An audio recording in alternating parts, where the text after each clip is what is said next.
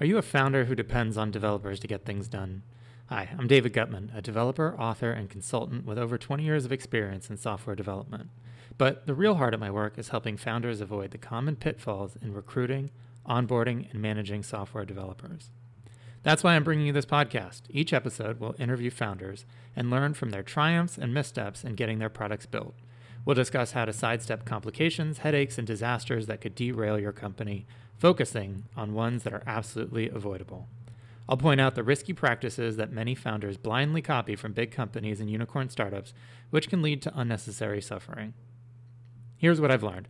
Founders struggle to hire and retain senior engineers, hoping that this will solve all their problems. The truth is that engineers can behave as seniors or juniors, and this behavior isn't necessarily tied to their technical skills.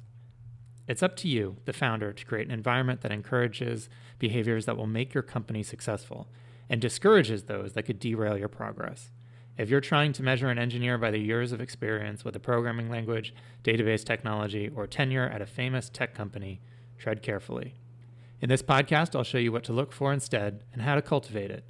Ultimately, if you want your engineers to behave like seniors, it's up to you to provide and enforce the appropriate structure.